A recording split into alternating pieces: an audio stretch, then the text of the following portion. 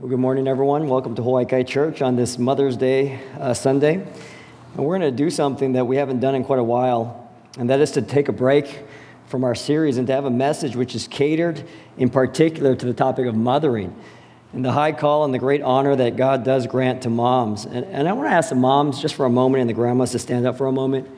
Can we just recognize you real quickly? You don't have to be shy.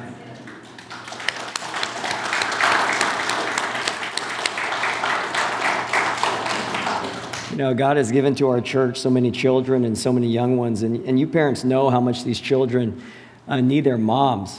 When my wife has to use the ladies' room, Piper will literally lie stomach down at the closed door waiting for her to be done. She is her shadow. She tries to learn everything from her. Mothers, you are often our first teachers, our first chefs, our first nurses, our first friends, our first best friends. Trent used to tell Laura that when he grows up, he's going to marry her. Don't laugh, that's threatening. He does that while looking me dead straight in the eye. But there's a special relationship, and God has designed it that moms are also our first missionaries, just like we heard from the testimonies, our first evangelists, our first preachers that we ever get to hear, our first shepherds whom we follow their lead. I know for many of us, the very first time we had ever heard the name Jesus, it came from the lips of mom. The very first time anyone cared for and prayed for our souls, which such fervency, it was on mom's elbows and her knees with her eyes closed, hand in hand, save this child of mine. Please make this one your own. And that's often done on the same day as getting spaghetti out your hair or helping you with homework or teaching you how to drive. Parents, and especially mothers, before any of us could ever read the Bible or understand anything about God, you act as a sort of mediator between us and God. When we're young, we pretty much believe everything that you tell us to believe. We copy pretty much everything that you do. Our initial and our first ideas about anything, but especially about God, they come from watching you, and we drink it all in. William Martineau, he's an old Scottish minister, he writes this: "There is here something corresponding to nursing. Great must be the delight of a mother, herself renewed, when she becomes a channel through which the milk of the word flows into her child." You know, mothers, as you eat of God's word, we drink it from you. Our primary thoughts and our first habits are developed in us by you, and they are foundational. They direct our course. They steer our ship. You get to form so much of our very character. John Piper, he says, "The family is a school, and it is where you teach us how to live in this world and to be ready for the next one." And I know that there are many in this room who are not mothers or who are not grandmothers and whatnot, but I would hope that all of us could be and would be edified as we open God's word to bless the moms here on this Mother's Day weekend. So please take out your Bible or Bible underneath the chair in front of you and turn to the book of Proverbs. Proverbs chapter 6 and verse 20. Proverbs chapter 6, verses 20 through 23 is our passage today. That's on page 531 if you are using the church Bible. Page 531, right near the middle of your Bibles, right after the book of Psalms. Proverbs chapter 6, verse 20. And before we look at the text, please pray with me. Father, we thank you for your word and this time of worship. And we thank you for our moms and their faithfulness, which really points to your faithfulness. Even as we celebrate and honor them, God, we celebrate and honor you who has given them to us. Would you please encourage them and bless them, and encourage and bless the rest of your church with them for your good and for your glory and our good. We ask these things in Jesus' name. Amen. The book of Proverbs, or much of the book of Proverbs, is written by King Solomon. And King Solomon is the son of King David. And it is Solomon who, when God said, "Ask what you wish me to give you," in 1 Kings 3:5, whatever you want pretty much, Solomon replied, "Give your servant an understanding heart to judge your people, to discern between good and evil." And so Solomon did not use that opportunity to ask for a long life, a more fortified military. He didn't ask for more riches or the defeat of his enemies. But what Solomon asked for was discernment And what he wanted most was wisdom. And God gave that to him. God gave to him such a wise and understanding heart that there has never been anyone like Solomon prior to him, nor will there be anyone like Solomon again, 1 Kings 3:12. And so he writes these verses from this great and really supernatural discernment and from this vast wisdom, but really more than that, is God who writes this chapter of the book of Proverbs through this King Solomon. And so we read again in chapter 6, verse 20, where he writes, "My son, observe the commandment of your father, and do not forsake the teaching of your mother." You know, in a day and an age where people want to break down the family unit and separate and redefine marriages and even detach children from their parents, in a culture of extreme individualism, this redefinition of what a modern family is. In the midst of all of that, the timeless wisdom of God speaks here and upholds the original family unit. And it's here in these verses that we see that parents have a great responsibility over their children, to command them and to teach them in such a way that it is God's own will that their children should listen and not forsake what it is that they have learned from their parents. Parents have a great influential role, and that is a God-given design. You know, there's a period of time where my only exposure to Christianity was my mom. My parents got married when they were very young, and they got divorced when they were very young as well. I was a year old. And so I came to live in Kaimuki with my grandparents. And when our family ended up moving to the mainland several years after that, my mom had become a Christian in the meantime. And she was really the only believer I'd ever really met. I got to live with her for 2 years. And she would read the Bible to me and pray for me. She got me a little children's Bible, and she took me to church. She made sure that I would never miss church for pretty much anything whenever she had me. And we didn't have much. She was broke back then. We had no furniture, no TV. The bed was on the floor, but we had the Word of God. And I would stare at the cover of that children's Bible with Jesus walking on the seashore. I'm not sure if it was an entirely accurate depiction of what he looked like, but there were all these little kids around him, and I honestly couldn't tell you a single devotional she taught to me with any kind of detail. But I know that the cumulative effect has been huge. And God had used my mom and her prayers and her early devotion to the Lord in a very substantial way in my life. And in fact, it was when we didn't have all that much that God's goodness was most clearly felt. And I see the same thing in my house today, watching my wife Laura. She teaches the kids to read their Bibles. She prays with them, especially when they have offended each other, which can be pretty often in our house. She tells them about God's grace. She tells them about how much we need to be forgiven, and that's how we get to be reconciled with them. She's not afraid to discipline them. And then at night in bed, when the day is over, sometimes mid-sentence when I'm talking to her, I look over and she's knocked out. She's spent. And our kids at these ages, the repetition of the day after day can be mundane and draining. I'm sure it is for many of you younger parents. But we are hoping for the cumulative effect as well, that one day my kids will cling to what they have learned and not forsake how they have been raised. That's God's design. I know that many of you have experienced the same thing. In 2 Timothy chapter 1, verse 5, Paul writes there to Timothy, "I am reminded of your sincere faith, Timothy, of faith that first dwelt in your grandmother Lois and your mother Eunice, and now I'm sure dwells in you as well." You see that chain? And I think it's interesting to note that the men are not even mentioned in those verses. Who knows if they were even Christian? And I want to encourage you, moms whose husbands are not found in Christ, don't lose hope. Keep praying, and the best heirloom and the finest legacy that you can leave to your children is your faith.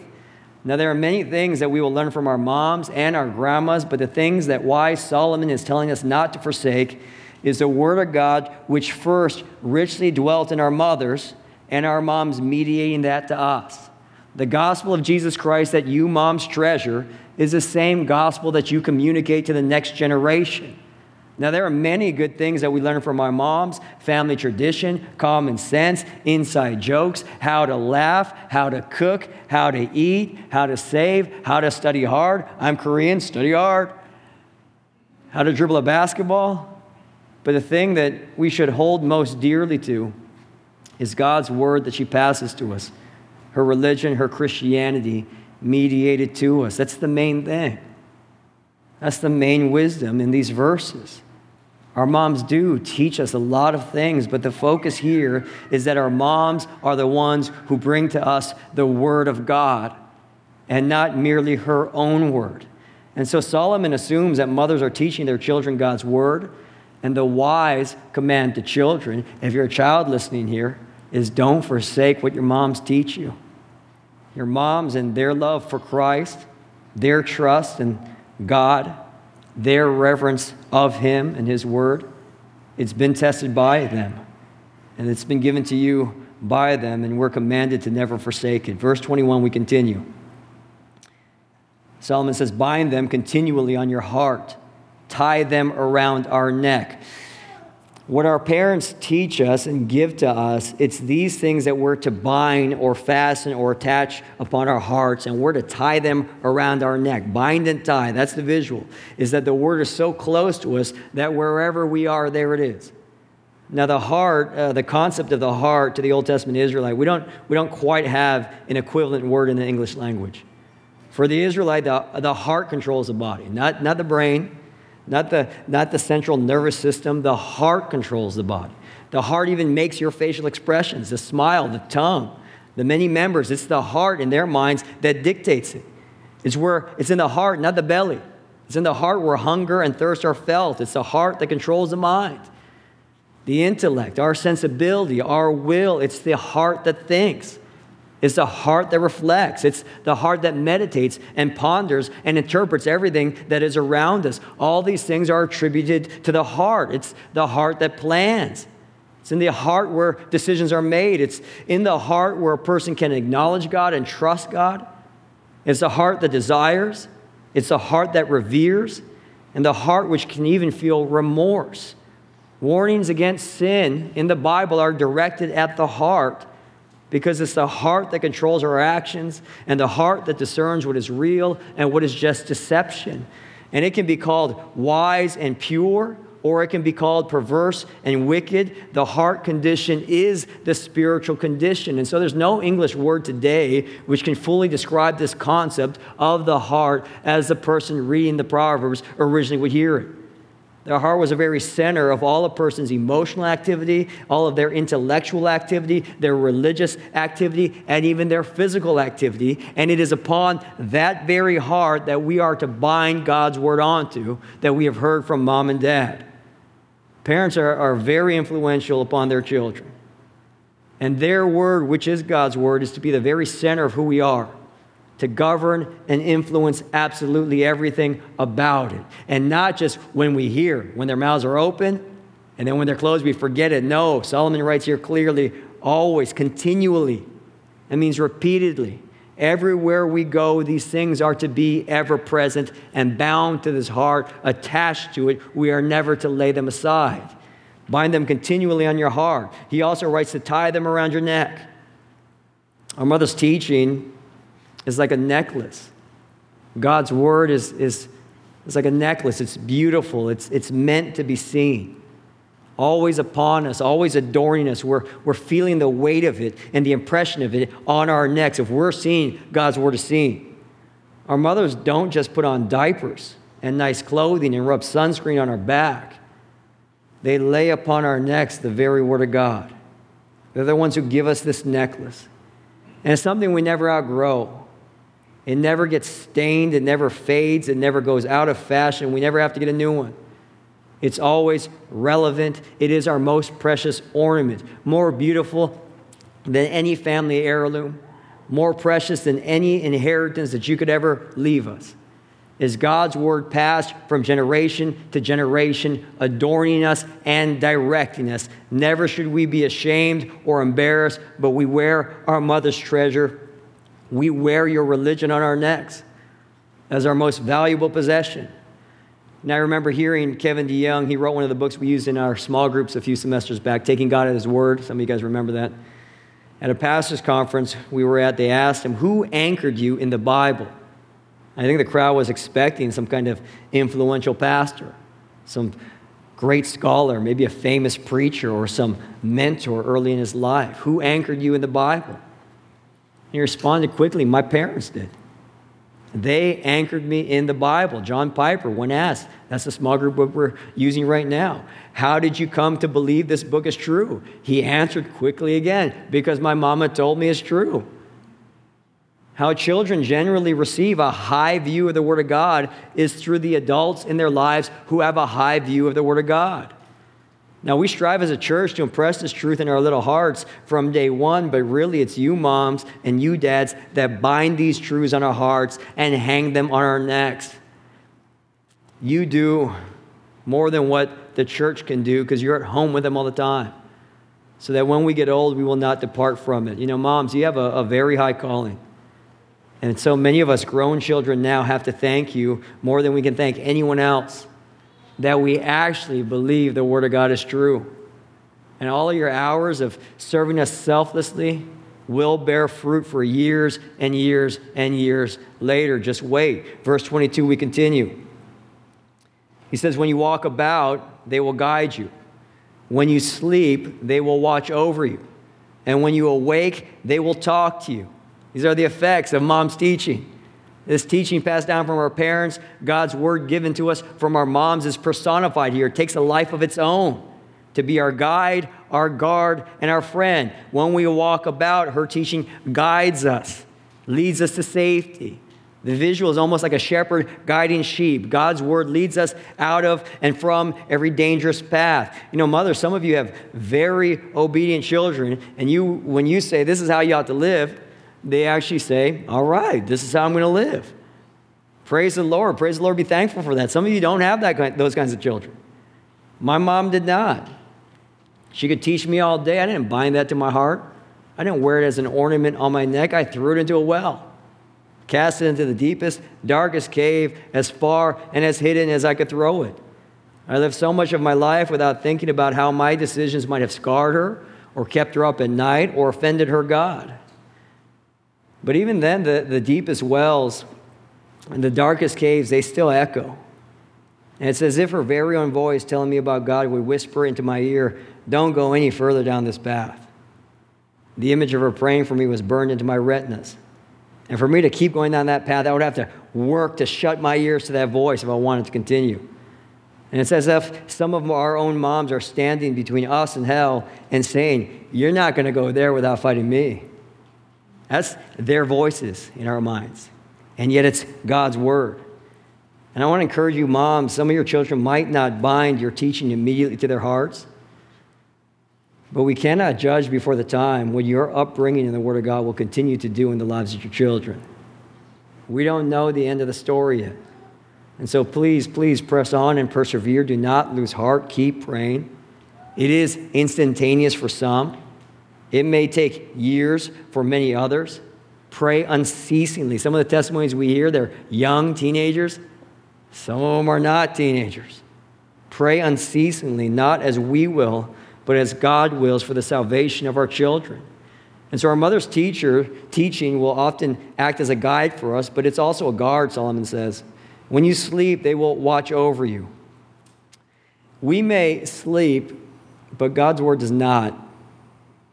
The image is super interesting. It shows protection even when we seem defenseless, even when we seem unconscious. It's our guard. And when we toss and turn because of the stresses of life and those worldly thoughts begin to haunt us, God's word will actually watch over you. Charles Spurgeon, he writes, when you're busiest, your religion shall be your best help. When your hands are full of toil and your head is full of thought, nothing can do you more service than to have a God to go to, a Savior to trust in, a heaven to look forward to. When you go to your bed to sleep or to be sick, you can have nothing better to smooth your pillow and to give you rest than to know that you are forgiven through the precious blood of Christ and saved in the Lord with an everlasting salvation. And there's no more delicious sleep in the world than that sleep which even in dreams keeps near to Christ. God's word given to us by you moms can somehow even watch us in our sleep. And nothing can give to us a more peaceful rest than the truth of the gospel that is found in His word that puts everything back into its right perspective. It's a mother's protection for us. It's her lullaby to us. The Word of God can even guard us as we sleep. And so the teaching is a guide. Your teaching is a guard, and it's also a friend. Solomon writes, and when you awake, they will talk to you. Your teachings actually converse with us. This is personification again. F.B. Meyer, he says, the heart is accustomed to commune with itself. We talk to ourselves about many things. But when the mind is full of God through His Word, it seems as though the monologue becomes a dialogue. Our minds actually become filled with two voices. We think our thoughts, and then God inserts His thoughts, and God's Word speaks to us, and we respond, and we wrestle with it. It reasons alongside of us. Those of you who are in the Word of God, you know what this feels like. It's a true friend. It never falsely flatters us. It always tells us as it is, honestly and openly. The Word of God's never scared to point out our faults, even as some of our friends are scared to do that for us.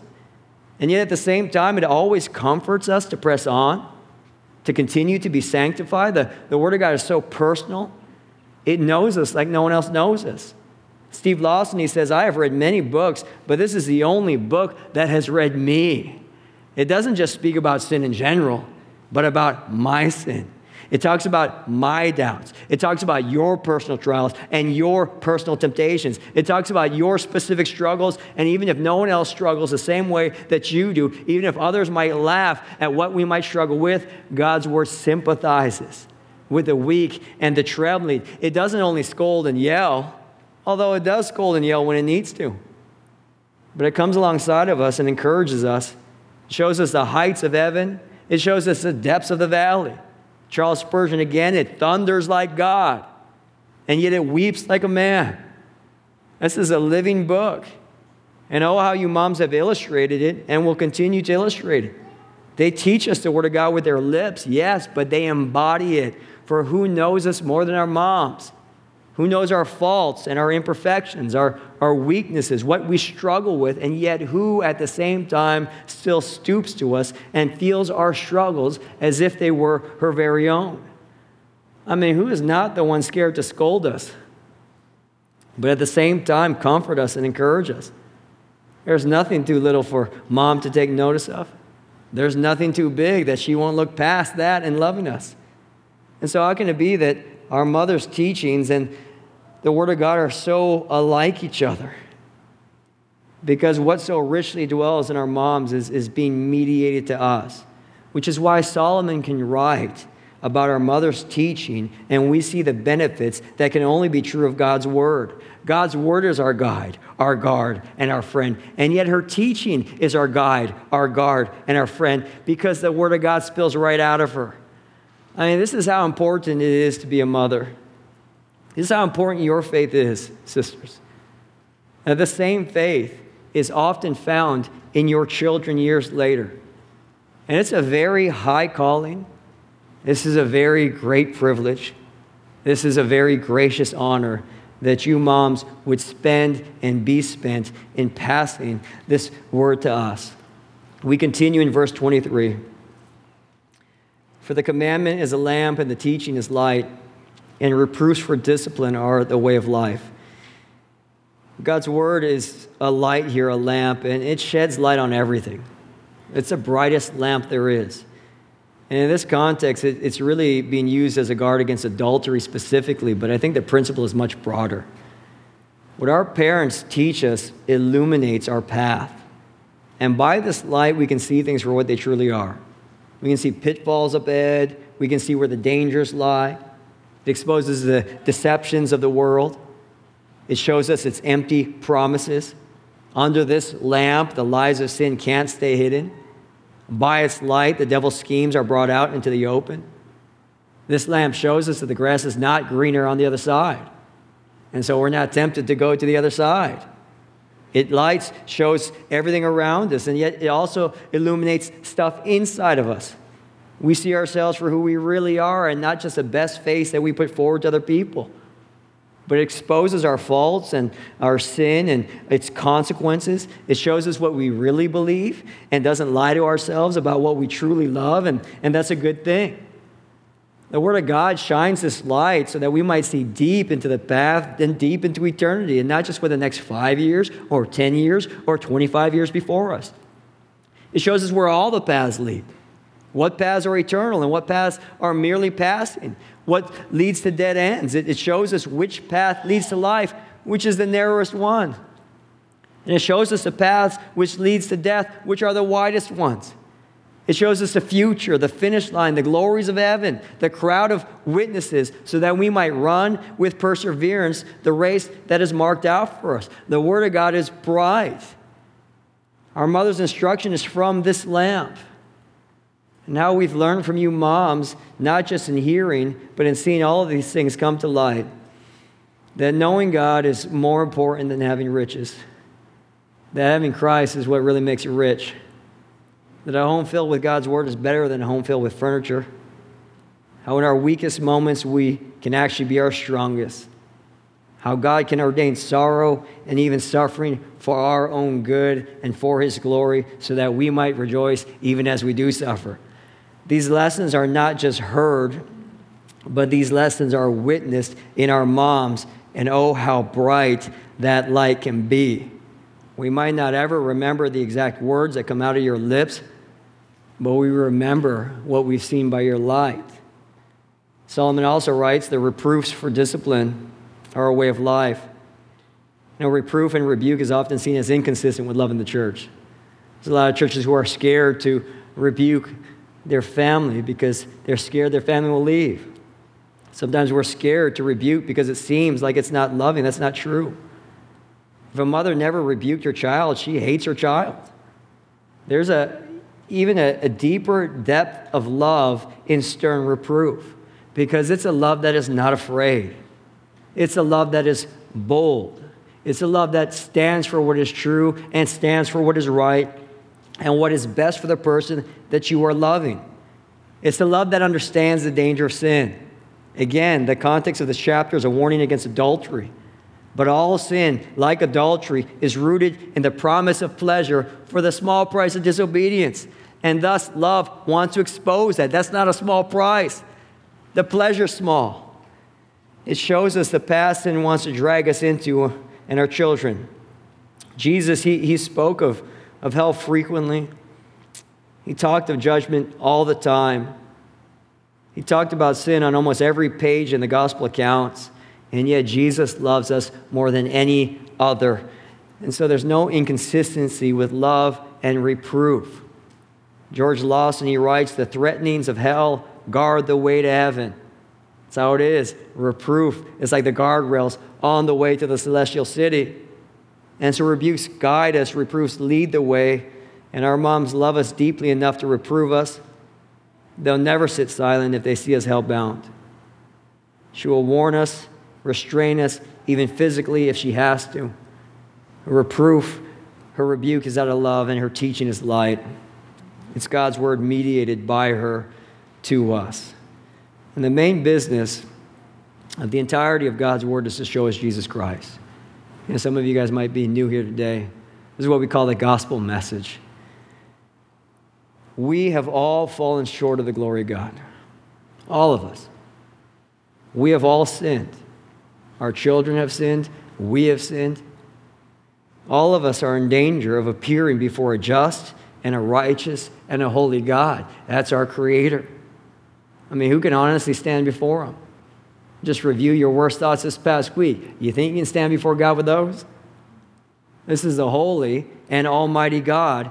And yet God in His love, He sends His Son, pure and perfect and utterly sinless, to stand before Himself instead of us.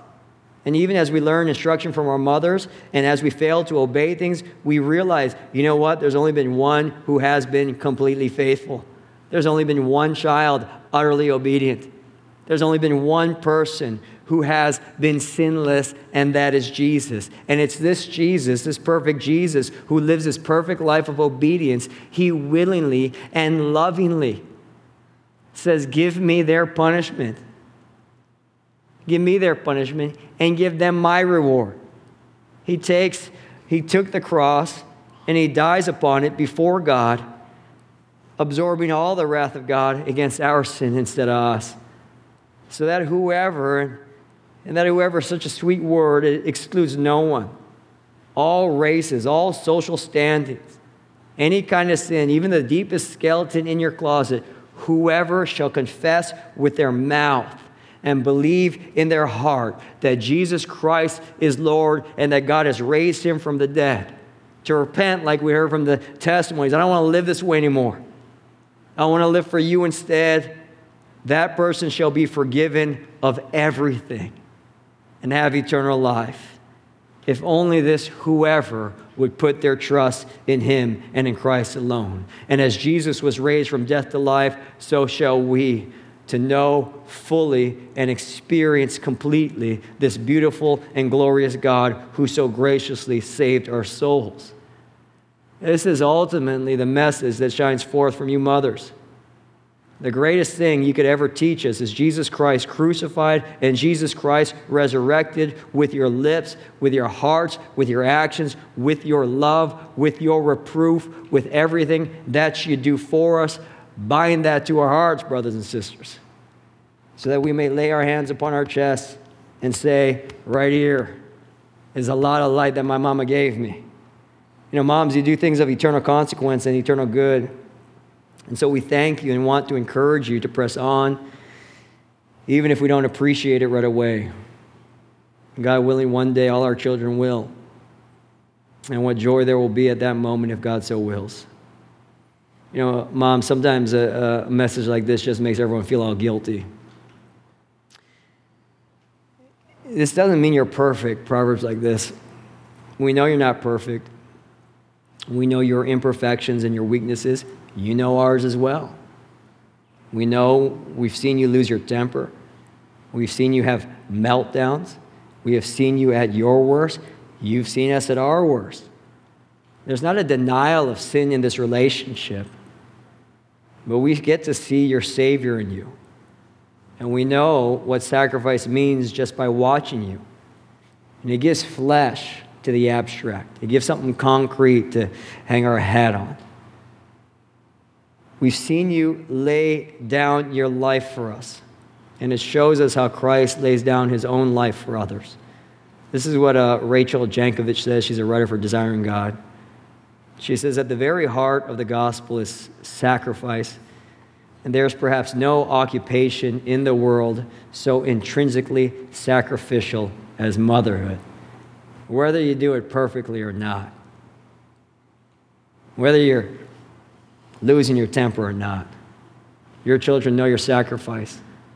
And it puts flesh on the sacrifice that is apparent in the gospel. And you do that for us mothers. And we want to encourage you to stay the course, to teach Jesus Christ above all things, not the world and Christ, not sports and Christ, not academics and Christ, not building barn houses and Christ. Teach us Christ above all things, not forcing it or coercing it into us, but modeling him in such a way that our children and our grown children can see and savor God and see and savor your Savior. Let's pray. Father, we thank you for our moms, and as we honor them, we really honor you. Again, as we celebrate them, we celebrate truly your faithfulness and your goodness, that we get these witnesses of who you are in our life for so many years. And so we praise you and worship you and thank you for giving us our moms. And many of us here don't have Christian moms. And yet we praise you anyway. And many of us here are the first Christians in our families, and we marvel how you still save even though we didn't have that lamp in our childhood. You really are a God of salvation. But will you please, by your unending grace and mercy, encourage us here and encourage our mothers specifically to press on and to be much in your word. Would you give them energy? And even in the mundane things, would you give them joy? Would you help them feel the weight of the mantle of motherhood? And yet let it be their great desire to wear it. Would you please have our moms here treasure Christ above all things? And would you please save the children of Hawaii Kai Church? We thank you for salvation. We thank you for forgiveness of sin. We thank you for eternal life. We thank you, Father, for Jesus and the Holy Spirit who convicts us of him. Thank you for not withholding anything good from us. We pray these things in Jesus' name. Amen.